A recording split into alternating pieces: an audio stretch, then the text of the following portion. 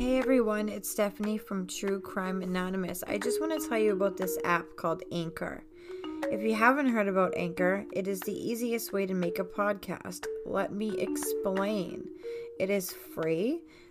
There are creation tools that allow you to record and edit your podcast right from your phone or computer.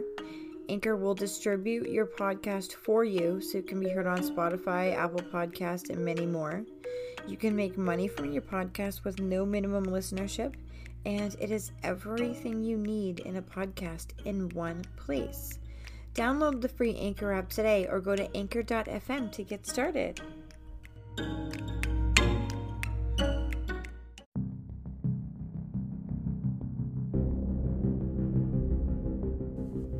True Crime Anonymous may not be suitable for all listeners. Listener discretion is advised.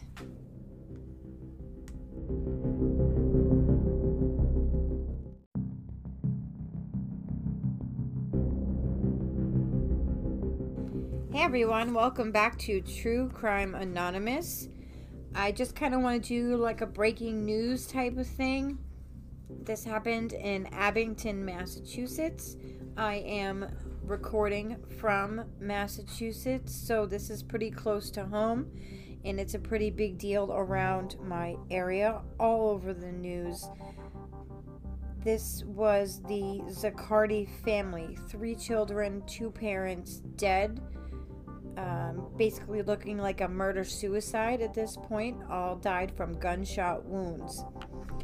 A family member had found the mother bleeding and unresponsive downstairs on her couch, and the family member was there to pick up Alexis for school. Alexis is the 11-year-old daughter. They also had 9-year-old twins, Nathaniel and Catherine, but this family member was there to pick up Alexis, and she didn't answer the door. There was nothing going on, so she went inside and found the mother bleeding and unresponsive on the downstairs couch and called the police. Timothy Cruz is one of the police officers who responded, and he said this was a horrific scene, naturally. 7:30 a.m. is about the time that this happened, and he said it was an awful, awful scene. The police located the children and the father dead upstairs. All died from apparent gunshot wounds. The parents were Deirdre and Joseph Zaccardi. Now, at this time, it is looking like Joseph, the father, is the one who did the killing and then killed himself. So it looks like to me maybe he killed his wife downstairs, went upstairs, killed the children, and then himself. That's just my opinion. There's been no specific reports out yet of the actual events that unfolded in that house. That is just my personal opinion. There's been lots of commentary on Deirdre, the mother. She worked at a place called EMI Strategic Marketing in Boston, where everyone absolutely loved her. She was there for almost 20 years, pretty much since that company had started. She had a welcoming smile. She was funny. She had this can-do attitude. She was super organizational. And all of these qualities made her indispensable to the company. Everyone just thought she was great. And everyone at work said she loved her children. She shared stories of their accomplishments, whether their accomplishments were big or little, whatever. She was so proud of her children. She also loved to cook. She had tons of recipes, and she loved the holiday cookie swap at work. That was like her thing. She was all about it. I love me some cookies.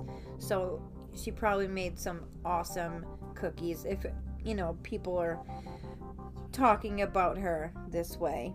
And she started off as a receptionist in the early years working at this company. Then she got promoted to the office manager, and she was managing everything from bookkeeping to onboarding new employees and things like that. So she started at the bottom in this company and worked her way up. It shows a lot about her. She was very just can do, gotta get it done, just a great employee, proud of her kids, loved her children. I'm assuming she loved her husband. The police said that there has been no history of domestic violence between these two at their address. There is not much information available about Joseph, the husband. I do know that he has written 3 children's books. So he's an author of children's, books. And he, as of 2 years ago, has 3 that he has put out.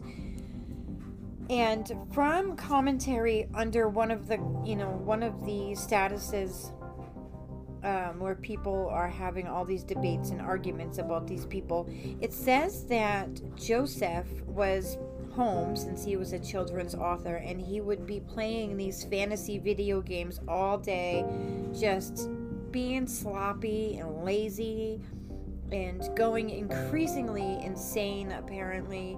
Just I don't think it's from video games. I just think maybe it's because Deirdre was the breadwinner of the house. Maybe he felt a little, less than her because he's the man, and in a typical family, typical American family, the man is supposed to be the breadwinner and the woman is supposed to stay home. And I know that's not how things are nowadays, but a lot of people still think that way. The man is supposed to make the money. The women are supposed to take care of the children, and so on and so forth. But Joseph just stayed home, played video games, slept, was lazy and sloppy, and apparently Deirdre was becoming increasingly afraid of him, allegedly.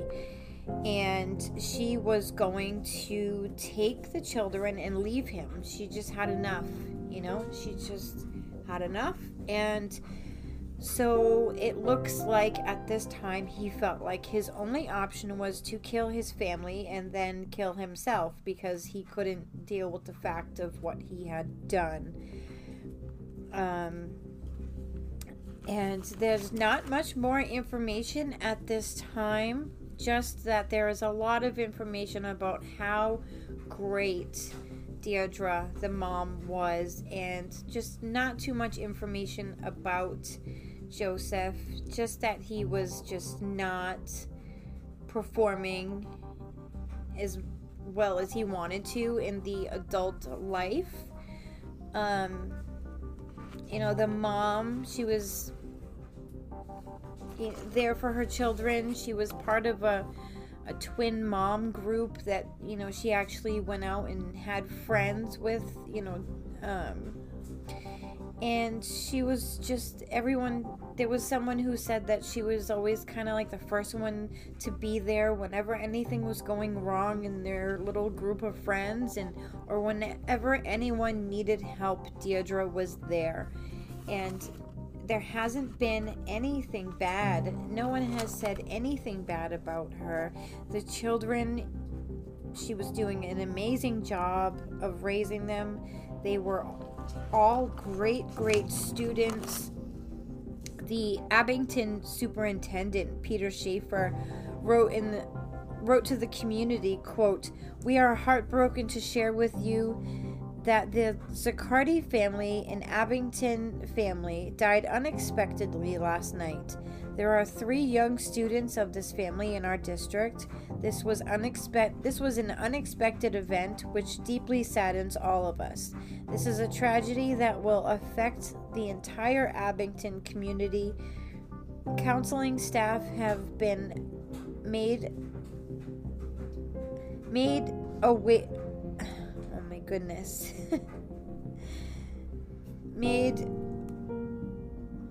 available, there we go, to support the students and staff. And that's what they said.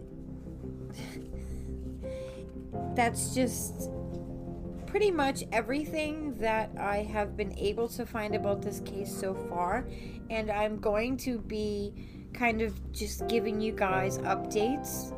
Maybe like this will be part 1. Maybe I'll do a part 2 and part 3. But this will be reported on again. I just wanted to kind of get this out there for everyone who's listening from Massachusetts or has heard about this case and kind of wanted a little bit more information about it. I got it, and I want to give it to you guys, my listeners. And I also wanted to close this out by saying thank you for all the support. We are now available on Google Podcasts, Google Play, and all of the major podcasting platforms like Spotify, Stitcher, Google, and many, many more. The only one we are not available on yet is Apple, and we should be available on that platform probably in the next few days. So I will let you know as soon as we are up on Apple. But thank you guys for your continued support, and if you're listening and there is an option to like or follow or support, please do so. There should be a link in the description to click on and become a monthly supporter, and if you would do that, that would be amazing. Thank you, thank you, thank you. And thanks for taking a listen, and we will be reporting and updating you on this case as it develops. And in the meantime, there will be more episodes on other things as well. Thanks for listening. Have a great night.